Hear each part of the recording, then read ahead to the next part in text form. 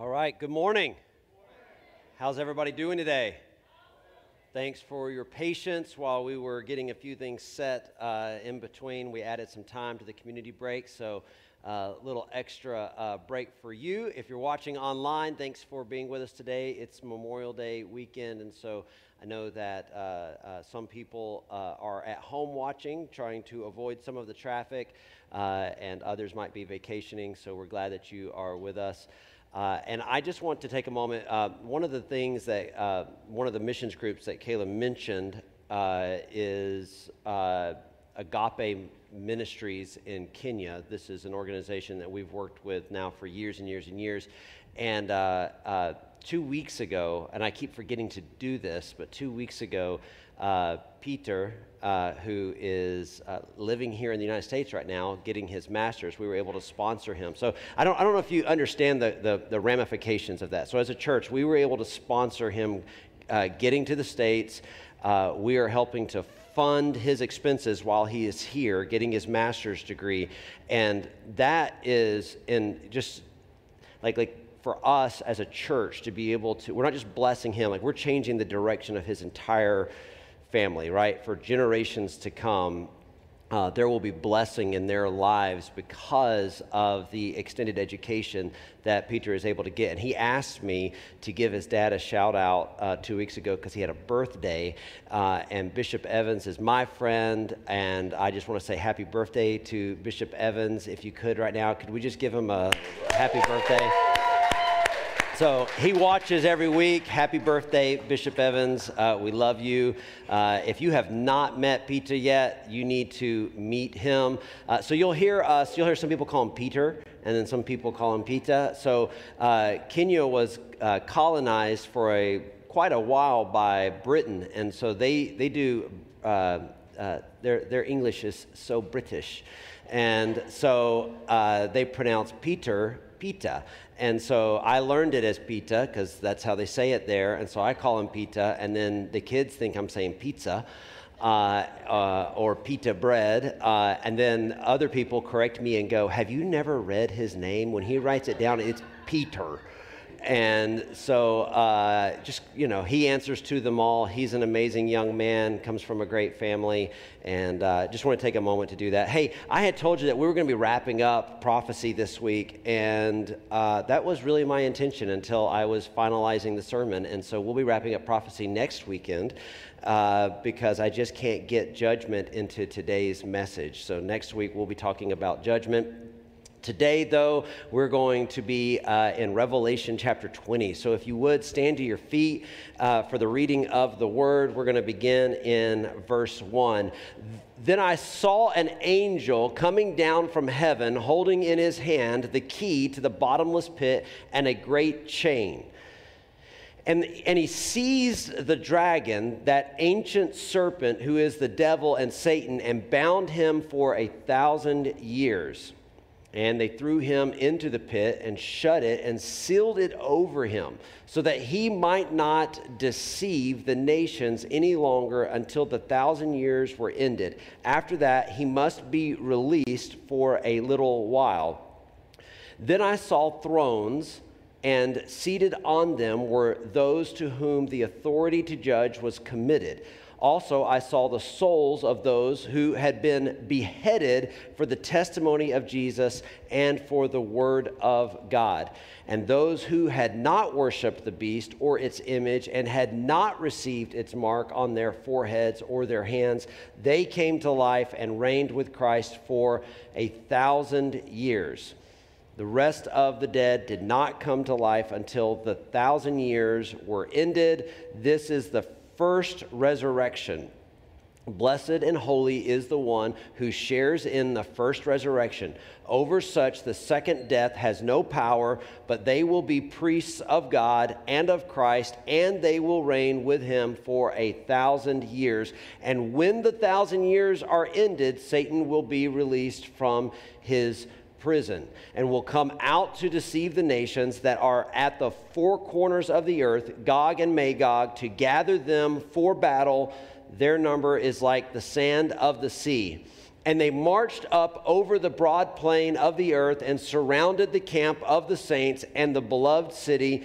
But fire came down from heaven and consumed them, and the devil who had deceived them was thrown into the lake of fire and sulfur, where the beast and the false prophet were, and they will be tormented day and night forever and ever. So today I want to take some time to talk about the millennial reign. So let's pray. Father, we love you.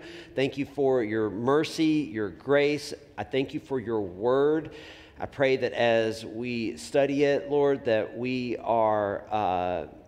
able to discover the truths that are in it, and that we're able to separate the lies that are propagated about it. Lord, that we would be inspired, and Lord, that our lives would be a reflection of who you are calling us to be. In your mighty name, amen. Amen. All right, you can be seated. I'm going to do just a real quick recap or review from our very first week. We talked about three primary views when it comes to the millennial reign. So the millennial reign is basically this idea that gets defined out of Revelation 20. And let me just back up to this and say that this period of time is one of the most prophesied about events in Scripture.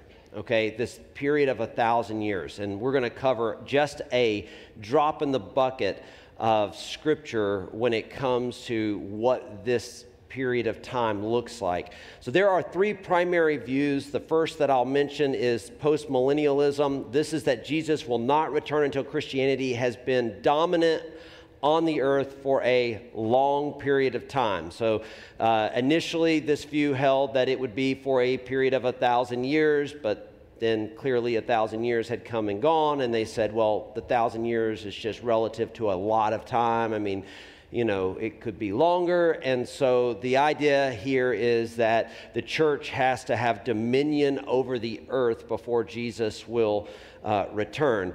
Amillennialism, the idea that God's work with Israel is complete and there is no 1,000-year reign.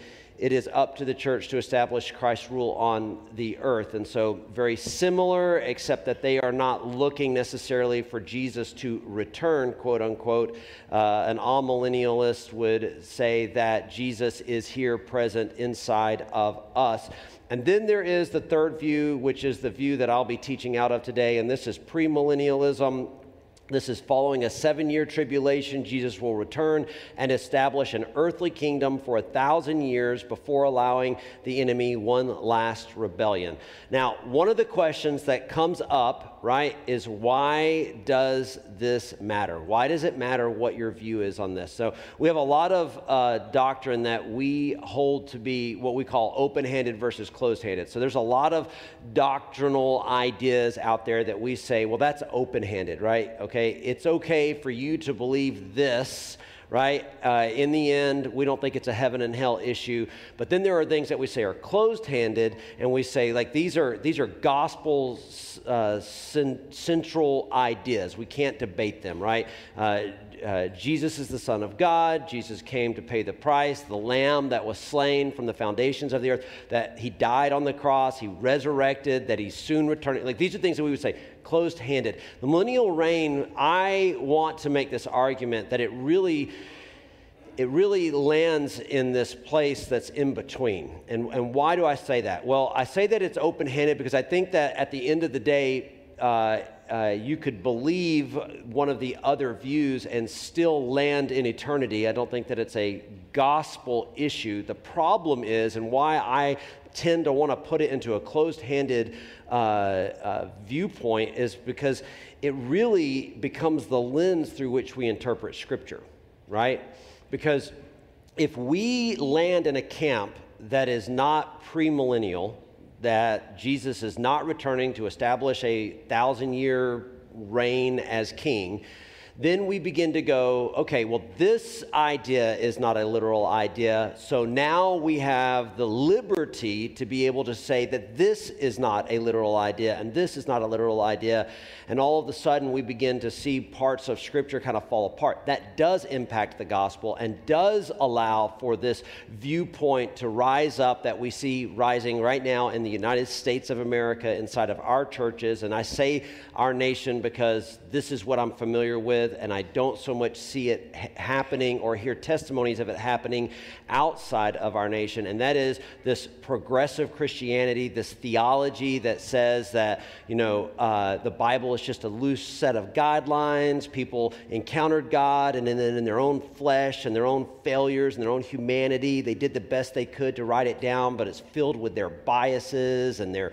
own hate, their own racism, and so we have to kind of weed through it and figure out what's good and what's bad. And then all of a sudden, there's no consequences for anything in life, and everything that we do, becomes justified before our fellow brothers and sisters, and anybody that would, condemn me for something that I do, well, they don't know what love is. Jesus is love. Jesus is like, whatever you want to do, go do it. And you just see it's a slippery slope.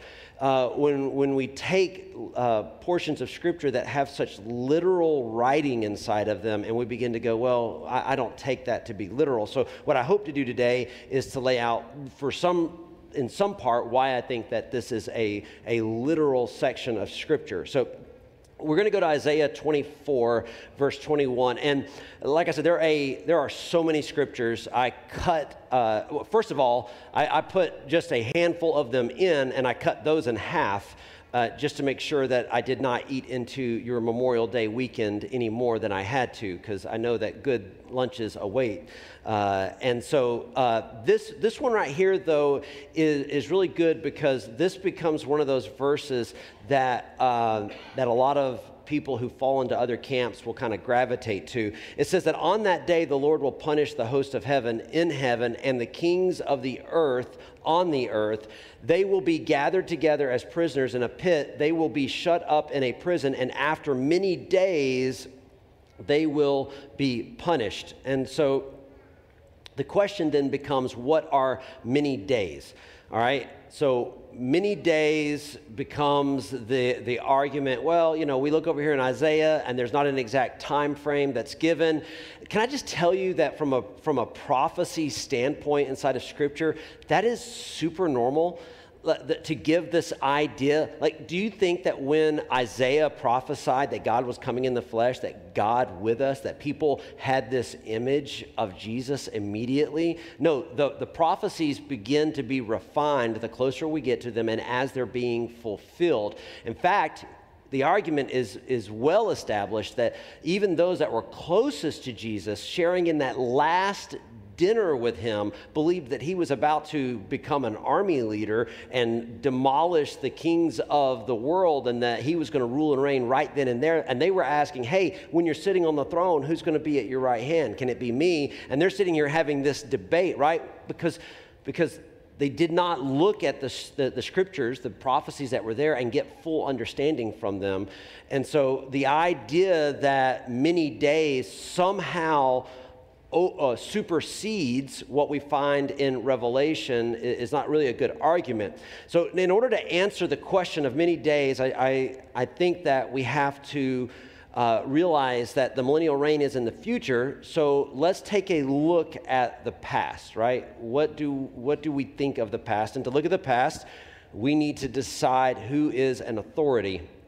So we've seen the evolution of man, right? We started as monkeys, we became Lord Vader in a galaxy far, far away, and somehow we ended up here. I guess that's de-evolution because the Force abandoned us. Maybe you don't watch Star Wars. So I had, in elementary school, we had a science teacher, and he really should have been the arts and crafts teacher. I mean, no slam on him, because he took a mannequin and glued so much hair to it, right? I mean, this intricate, like, hairy looking, like, it was the thing of a horror movie, right? I think, what's that app where you're like working at night and the monsters come alive and try to kill you? Some kid knows. I could see it right. Freddy's, right? Yeah. It's something like that. Like as kids, we thought that thing, when the teacher leaves the room, it's gonna get us all, right? But he had this thing, and he constantly used it as a conversation piece to tell us that it was incontrovertible proof that we came from monkeys, right? Now, clearly, a mannequin with hair glued to it was, no matter how good a job he did, was not incontrovertible truth, right? It is just a theory that was propagated and kind of designed by a man named Charles Darwin. I could talk about Darwin a little bit later, a very interesting, genuinely racist individual who is heralded as being like the king of discovery for humanity. But the idea was that in order to propagate what this teacher believed to be true, he was willing to say whatever he needed to say to fill in the gaps, right? We call this the ends justify the means, right? But do they really justify the means, right? I mean, are we able to say that we so believe something that we can fill in all the gaps with lies because it's worth getting to the place? Right? I would argue no, and I would argue that that doesn't just apply for the gentleman who is an evolutionist or a atheist teaching seventh graders. It applies to the church, right? We have to be able to look at the evidences around us and find out, okay, how is it, if Scripture is true, how does this work in harmony with the world around us? One of the things that amazes me is the lack of logic that the world around us is constantly presenting, right? There are literally thousands of articles that you can look up on what bacteria on Mars would mean, right? Life would be proven to exist beyond the atmosphere of Earth. To find bacteria on Mars would be incredible. Proof that life can be sustained elsewhere. Yet a fetus with eyes, a beating heart, and a brain is not life. And I think, man, that's like logical gymnastics, and you're not good at it, right? You would not get the gold in that competition.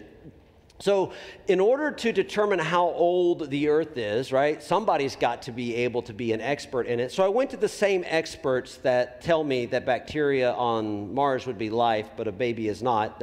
Those experts are Google, and Google quoted Wikipedia for me, another reliable source.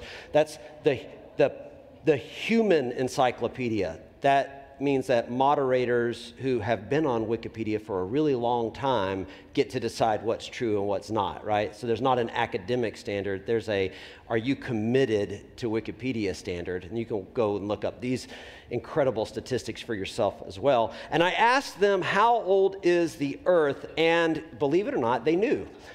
4.54 billion years. They also told me how old Venus was, Mercury, Jupiter, the Sun, and Saturn. Now, personally, I like to think the Earth is 4.55 billion years old, but my science is a little bit different than their science, and so they came up with 4.54 billion years. And I think right now is an appropriate time for us to pause, a moment of silence for Pluto.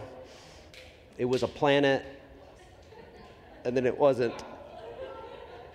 It's okay. It's all right. Now, if we go to the Bible and ask how old the earth is, a lot of pastors are going to tell you, oh, well, the Bible says that the earth is 6,000-ish years old, right? Now, I got to tell you that that's actually not what Scripture says. The Scripture doesn't say that the earth is roughly 6,000 years old. I actually do not have my chalk. I just want to point that out. Instead, what it tells us is it gives us a genealogy that shows us that man has been on earth for roughly 6,000 years. Chris, thank you. You're a gentleman and a scholar. I appreciate it. So 6,000 years. Yeah, give it up for Chris. There you go. So this we would say is year one. All right? We get Adam and we get Eve. okay? And then a span of time that brings us, we're going to just say to pre-tribulation. We don't know where that's at, somewhere over here, pre-Jesus' return, and get into all those debates later. And we end up at 6,000 years, okay? So the genealogy, the record of families inside of Scripture is incredibly well preserved. It's incredibly well thought out, and it is incredibly detailed. So if the Scripture says that humanity has been on earth for 6,000 years, does that create some type of contradiction when we begin to refine some of our scientific methods to determine how old something else is? I'm going to make the argument that it doesn't. So I want you guys to look at something with me for a moment. Exodus chapter 24. This is a passage I have taught on many, many times, and there's a really great principle in here that is a sermon all unto itself. So if you've never heard me teach on this, we'll try to put a link to it in the description, which will not happen today, but later in the week. Look at this passage. It says that the Lord said to Moses, "Come up to me on the mountain and wait there, that I may give you the tablets of stone with the law and the commandment which I have written for their instruction." The key here is that God has delivered the children of Israel as slaves out of Egypt. The Hebrew people now are sitting here. God wants to meet with them. They are terrified. Why? Because their whole lives they've been told there's a God of dirt, there's a God of the sun, there's a God of air. You want to have a baby, there's a God for that. None of those gods ever show up. And here comes old Moses, and Moses says, hey, the God that created all of humanity has claimed you to be his own. You're about to be free. And they're like, whatever, Pharaoh's never going to let us go. And then all of a sudden, Pharaoh's dissension and rebellion leads to all of Egypt suffering these plagues to the point where he's like, get out of here. So the Hebrew people are confused, so they take off. Then they get cornered against the Red Sea and Pharaoh's armies, because Pharaoh woke up and said, whoa, who's going to build all my buildings if I let my slaves go? So he chases them down, and then the sea divides. They walk across on dry ground. I'm sure at this point they're freaking out, right? You get to the other side, and the God that Moses is talking about is showing up and doing stuff, but all these other infinite number of gods have never actually shown up and done anything. And then the waters come and crash in on top of Pharaoh and his armies, and they end up at Mount Sinai. God manifests himself as this cloud on top of the mountain and says, hey, come on up here. I want to commune with you. And they're like, oh, no. We're terrified. We're not doing that. Why? Because they've always been told that the gods are angry, right? And the gods are crazy. The gods are going to get you. Really great movie if you're ever interested. The gods are crazy.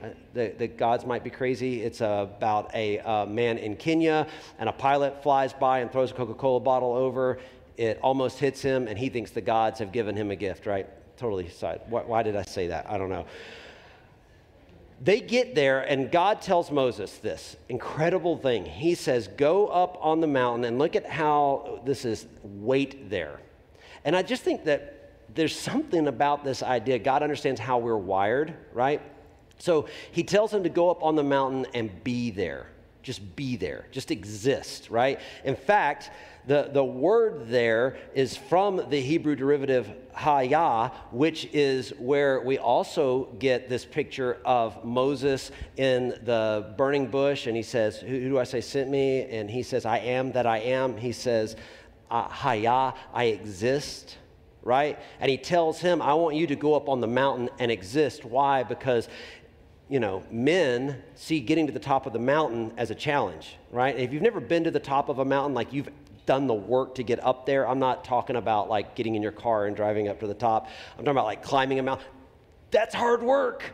That's really difficult. And I really appreciated the experience of climbing Mount Kilimanjaro years ago, how difficult that was, right? Throwing up and oxygen deprivation and just viruses and everything else. Getting to the top was a really difficult thing to do. So getting to the top of the mountain, what's on your mind is, how am I getting off of this mountain, right? Because getting up the mountain's fun, but I do not want to live on the top of the mountain because nothing else lives up there. You know what I'm saying? It's not like it's like a paradise. It's beautiful for a moment, but you want to get back down. But he tells them, I want you to go up on the mountain. I want you to exist, right? Now watch this. Go to Genesis chapter 1, verse 2. The earth was without form and void, and darkness was over the face of the deep, and the Spirit of God was hovering over the face of the waters.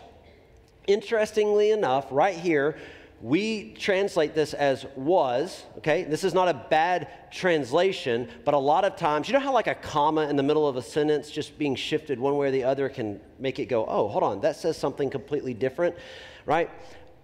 How we interpret this idea of was is really quite critical, because this word is another one of those examples where it's saying that the earth existed. Just like he told Moses, go up and exist. He's writing here, and it says that the earth existed, okay, without form and void. Without form and void. So, in the beginning, God created the heavens and the earth. Verse 1, end of thought.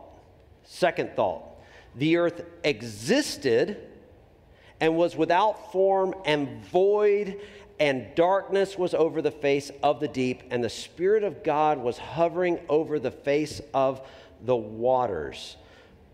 So here's what we know. God does not create chaos. So if God created the heavens and the earth, these words here, without form and void, like we like to think like, oh, well, he created a marble and it was beautiful. And that's the imagery that's there. But that's not the imagery in the Hebrew. These would be ideas like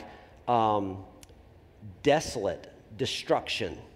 It would be post-apocalyptic. Like the Hebrew language here would be used not to just say like a sheet of glass, but it would be in the ruins of something. Now, I make the argument God does not create chaos. He does not create things that are not beautiful. And the Bible, interestingly enough, also says this. In fact, it actually says it about Genesis 1:1 and Job 38. Now, Job has admittedly and understandably gotten a little bit irritated. Everything in his life has been flipped upside down, taken from him. And there have to be those thoughts in your mind that go, God, are you angry at me, right? So he's kind of questioning God. And God responds, where were you when I laid the foundation of the earth? Tell me if you have understanding. Who determined its measure? Just also too, like, I got a lot of thoughts on this message, and a lot of it just comes from the fact that I stood in line to ride roller coasters all week, right, with my kids. So it's like 2 hours of just meditating and thinking. So bear with me for a moment. Like this idea that's like, well, I probably have some of it wrong, but when I get before God, it's going to be like, we're going to talk about it. Right? I think God's going to sass you, right? God's going to be like, oh, really? That's how you feel? Well, where were you when I laid the foundations of the earth? And you think that's bad? Go read the entire chapter. Again, I don't have time, but the entire chapter is like, oh, you thought that? Well, you were wrong, right? And here's the thing. I already told you were wrong, but you ignored me when I told you were wrong, and you continued to have this idea that you knew better than I did. So he says, tell me if you have understanding. Who determined its measurements? Surely you know. Or who stretched the line upon it? On what were its bases sunk, or who laid its cornerstone? Watch this. When the morning stars sang together, and all the sons of God shouted for joy. So when the earth was created, right, whatever the spiritual hosts that operate around God are, whoever they are, that this we wrestle not with flesh and blood, but against principalities, whoever it is, that when Elisha comes out and his servants freaking out because the army surrounded them, and he says, hey, God, open the eyes of his understanding that he will see that those that are with us are greater than those who are against us, and all of a sudden he could see chariots of fire had surrounded the other army. Whoever those people are in those chariots of fire, when the earth was created, they did not think it was barren and desolate. They thought, man, this is incredible. This is incredible. So in Genesis 1:1, things are amazing. And then something happens. I don't know what it is, but this poetry, and if you're not aware, the Genesis account of creation is actually, that beginning part is a poem in the Hebrew. Something happens. between what is beautiful and amazing in God's creation as God describes it in Job, and we enter into this place of unknown, and then Genesis 1:2, a wasteland exists. So could this be where this rebellion between the enemy and God took place? What is it that brought destruction? I don't know what it is, but what we know is that God was present and that the Spirit of God hovered upon the face of the earth. So here's the thing. The earth could be very old and man only 6,000 years old. And Scripture does not make some huge debate about that. And so you can land in a camp that, again, I would say is open-handed, where you can go, yeah, I can believe that the earth is pretty old, right? I mean, think about it for a moment. When we get to judgment at the end of the millennial reign next week, we're going to be talking about how God establishes a new heaven and a new earth. And just a little spoiler, I'll have better imagery for you. But if this is earth as it exists right now, right, the measurements for the new Jerusalem look like that. Now, I don't know how a city with a facility that goes that high into outer space exists. Does the new earth then end up becoming a bigger earth? Or is there something about physics that shifts or changes? But that's what it says when we're looking at the dimensions. So I would make the argument that the earth could be very old and the earth could be around for a very long time. The earth isn't going anywhere. Now, let's jump back into the fact that now I've established that we can look at time in the past and say, well, the Scripture says 6,000 years by genealogy. Then I think that the Scripture is able to tell us that when it is talking about a millennium, and this is in the Latin, the words that were here, when it talks about the 1,000 years, it is from the Latin meaning 1,000 years. 1,000 years. Now, if I told you that I had something I was willing to sell you for $1,000 and you showed up with $600 and I said, whoa, I told you it was going to be $1,000, and you said, well, I interpret 1,000 as just a lot. It's just a lot. Right? Well, every other time I talk about dollars, I'm talking about dollars, right? I'm talking 1 for 1, 1,000 for 1,000. So what made you think that just bringing a bunch of dollars in here was going to work, right? There's this consistency when it comes to what we see in measurements, when we see measurements of cities, of equipment. And when we look at measurements of time, they're consistent throughout Scripture. In fact, when we end up in the 6,000-year period, Adam and Eve come on the scene, right? There's the temptation in the garden. Adam and Eve fall. Some really interesting things we'll talk about in just a moment. But there's a curse, right? The earth becomes cursed. So before the garden, the earth was not cursed. Something was different about the earth. And when the earth becomes cursed, Adam and Eve also receive a curse, okay? So then we end up here, and God comes to Noah, and he says, I want you to build an ark. He gives him exact measurements for how to build the ark, okay? He says, I want you to build it like this. We're going to preserve life. Here's how we're going to do it, because what's going to happen is I'm going to come, and I'm going to flood the earth, right? What did that flood look like? It was not just simply rain, but the Scripture says that the firmament, something that was surrounding the earth, collapsed in, right? And however that chemical breakdown is, it turned into H2O as it fell down, right? And it created oceans, it created bodies of water, okay, that were not present before. And when the flood took place, he builds an ark, not by going, well, you know, God said to do it this many cubits, but, you know, he just meant a lot, right? So I'll just do the best I can. That's a big tree. We'll just cut a hole in it and climb inside of it. No, they used the measurements that were there. So some type of age takes place right here. And during this age of time, the sons of God, and I think this is important for us to understand the millennial reign, the sons of God have interaction with man. It says in Genesis 6 that they did. And then post-Genesis 6, we enter into this new period, and we really could argue even in here that we have the Tower of Babel, You know what I'm saying? As even a divide. Something takes place in this area where we have kings that are making all of the decisions. Then Jesus shows up, and until we get to the next age, this is the age of the church.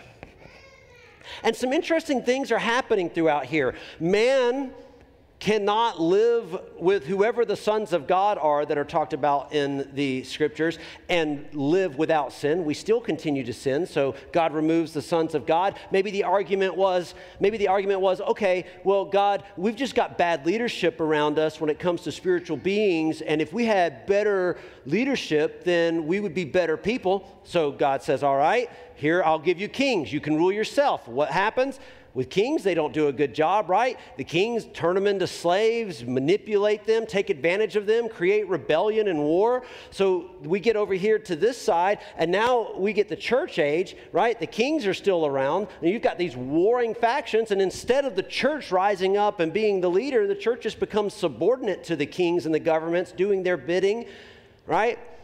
And then the argument here might be, well, we've had bad kings, the church is filled with hypocrites, and we're going to find ourselves here in this 1,000-year period, right? So go back to Revelation chapter 20. It uses this term, I think, a literal term, 6 different times. Here in verse 2, here in verse 3, second half of verse 4, verse 5, and then verse 6. Verse 7 is the 6th one, right? And then look at this. It says, and will come out to... let me back up. It says, and when the 1,000 years are ended, Satan will be released from his prison and will come out to deceive the nations that are at the 4 corners of the earth, Gog and Magog, to gather them for battle. Their number is like the sand of the sea. So, why is there a 1,000-year period? Why is there a 1,000-year period? Well, a couple of things here. There are, first of all, loads of promises for Israel and for the church and regarding Jesus that have to be fulfilled during that time. We have a lot of prophecy that is to be fulfilled during this period of time. Things that have not and cannot be fulfilled until then. More importantly, though, this period of time will once and for all prove that the problem of sin is in our fallen nature and that we need to be changed, not the world around us.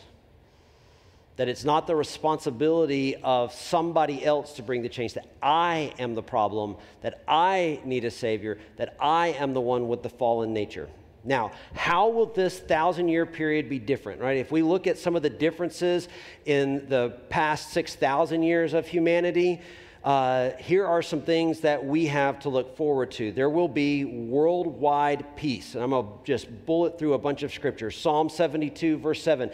In his days, may the righteous flourish and peace abound till the moon be no more. Micah 4, verse 2. And many nations shall come and say, come, let us go up to the mountain of the Lord, to the house of the God of Jacob, that he may teach us his ways and that we may walk in his paths. For out of Zion shall go forth the law and the word of the Lord from Jerusalem. He shall judge between many peoples and shall decide disputes for strong nations far away, and they shall beat their swords into plowshares and their spears into pruning hooks. Nation shall not lift up sword against nation, neither shall they learn war anymore. Interestingly enough, go to New York City. The UN building has this passage carved into the front of it, as if the United Nations is the one that will fulfill the idea that nations will no longer need weapons. Look, the reality is there will not be a need for Tony Stark in the millennial reign, right? Weapons dealers are going to go out of business. I would sell stock as fast as possible once the Antichrist shows up, right? So unless you just want to just give your money away, get out of the market. Isaiah 11, verse 6, the wolf shall dwell with the lamb, and the leopard shall lie down with the young goat, and the calf and the lion and the fattened calf together, and a little child shall lead them, right? The cow and the bear shall graze. Their young shall lie down together, and the lion shall eat straw like the ox. The nursing child shall play over the hole of the cobra, and the weaned child shall put his hand on the adder's den. They shall not hurt or destroy in all my holy mountain, for the earth shall be full of the knowledge of the Lord as the waters cover the sea. There will be incredible peace during this time, not just between nations, but between us and creation. Creation will have some type of harmony among it. Can I make an argument that if we have said that living with the sons of God was a problem, if we have said living with worldly governments was a problem, if we have said living with the church is a problem, one of the arguments that some would make is, well, we live in a fallen world. What else can we do? I think we have 1,000 years of the curse from Genesis 3 being lifted, in which there is now not only peace, right, but there is plenty for everyone. Ezekiel 34, verse 26, and I will make them and the places all around my hill a blessing, and I will send down the showers in their season. They shall be showers of blessing. 34:27, and the trees of the field shall yield their fruit, and the earth shall yield its increase, and they shall be secure in their land, and they shall know that I am the Lord when I break the bars of their yoke and deliver them from the hand of those who enslaved them. 36:29, and I will deliver you from all your uncleanness, and I will summon the grain and make it abundant, and lay no famine upon you. Verse 30, I will make the fruit of the tree and the increase of the field abundant, that you may never again suffer the disgrace of famine among the nations. Amos 9, verse 13, behold, the days are coming, declares the Lord, when the plowman shall overtake the reaper and the treader of the grapes, him who sows the seed. The mountains shall drip sweet wine, and all the hills shall flow with it. If the curse that is on the earth is lifted, right, then somehow vegetation is able to grow at a rate that it is needing to be plowed and harvested faster than those who are preparing it. There will be worldwide worship of Jesus. Isaiah 11:9, they shall not hurt or destroy in all my holy mountain, for the earth shall be full of the knowledge of the Lord as the waters cover the sea. Isaiah 25:9, it will be said on that day, behold, this is our God. We have waited for him that he might save us. This is the Lord. We have waited for him. Let us be glad and rejoice in his salvation. Isaiah 66:23, from new moon to new moon and from Sabbath to Sabbath, all flesh shall come to worship before me, declares the Lord. There will be extended lifespans. Isaiah 65, right? So in the curse, what do we see in Genesis chapter 3? We see that life, then death enters the picture, right? Now we are in a post-flood world. Lifespans we think that somebody that makes it to be 100, 110 has lived a really long life. Isaiah 65, verse 20, no more shall there be in it an infant who lives but a few days, or an old man who does not fill out his days. For the young man shall die 100 years old, and the sinner 100 years old shall be accursed. And the idea being that at 100 years, you're still considered to be a child during this period of time. And there will be worldwide happiness. There will be joy. Isaiah 9, verse 3, you have multiplied the nation. You have increased its joy. They rejoice before you as with joy at the harvest, as they are glad when they divide the spoil. Isaiah 12, with joy you will draw water from the wells of salvation. Isaiah 14:7, therefore all hands will be feeble and every human heart will melt. Even after 1,000 years of peace and plenty, though, some will choose rebellion. And this is what we're all honestly waiting on. This is where judgment happens, and all of the struggle of humanity, the struggle of a sinful nature, it all comes to an end. It is the moment where even after 1,000 years of living on this planet with no hardship, direct access to Jesus, nations living at peace, there's joy, there's plenty. It says that the enemy will be given an opportunity to roam once more, and humanity will believe the lies that he tells. And what does it all go back to? Genesis 1, the knowledge of good and evil. And we come all the way here to the end of Revelation, and the enemy is given one more chance to propagate the knowledge of good and evil. And what will happen? Philippians 2, verse 9, therefore God has highly exalted him and bestowed on him the name that is above every name, so that at the name of Jesus every knee should bow in heaven and on earth and under the earth, and every tongue confess that Jesus Christ is Lord, to the glory of God the Father. In the end, every knee will bow, every tongue will confess. There will be a judgment. There will be a separation. Now, next week, I'm going to talk about the judgment, and there are 2 judgments that we go through, okay? And I'm going to break this down for you, but you're going to have an eternal judgment that is a heaven and hell determination. Which location will you spend eternity? And there's a secondary judgment that takes place where you are judged for the way that you lived your life, the fruit that you bore. And that is important for you to be aware of. Do not live in ignorance thinking that it does not matter, because it does matter, and the scripture tells us that it matters. So next week, I really will wrap this up, and we're going to be talking about that. Let's stand to our feet.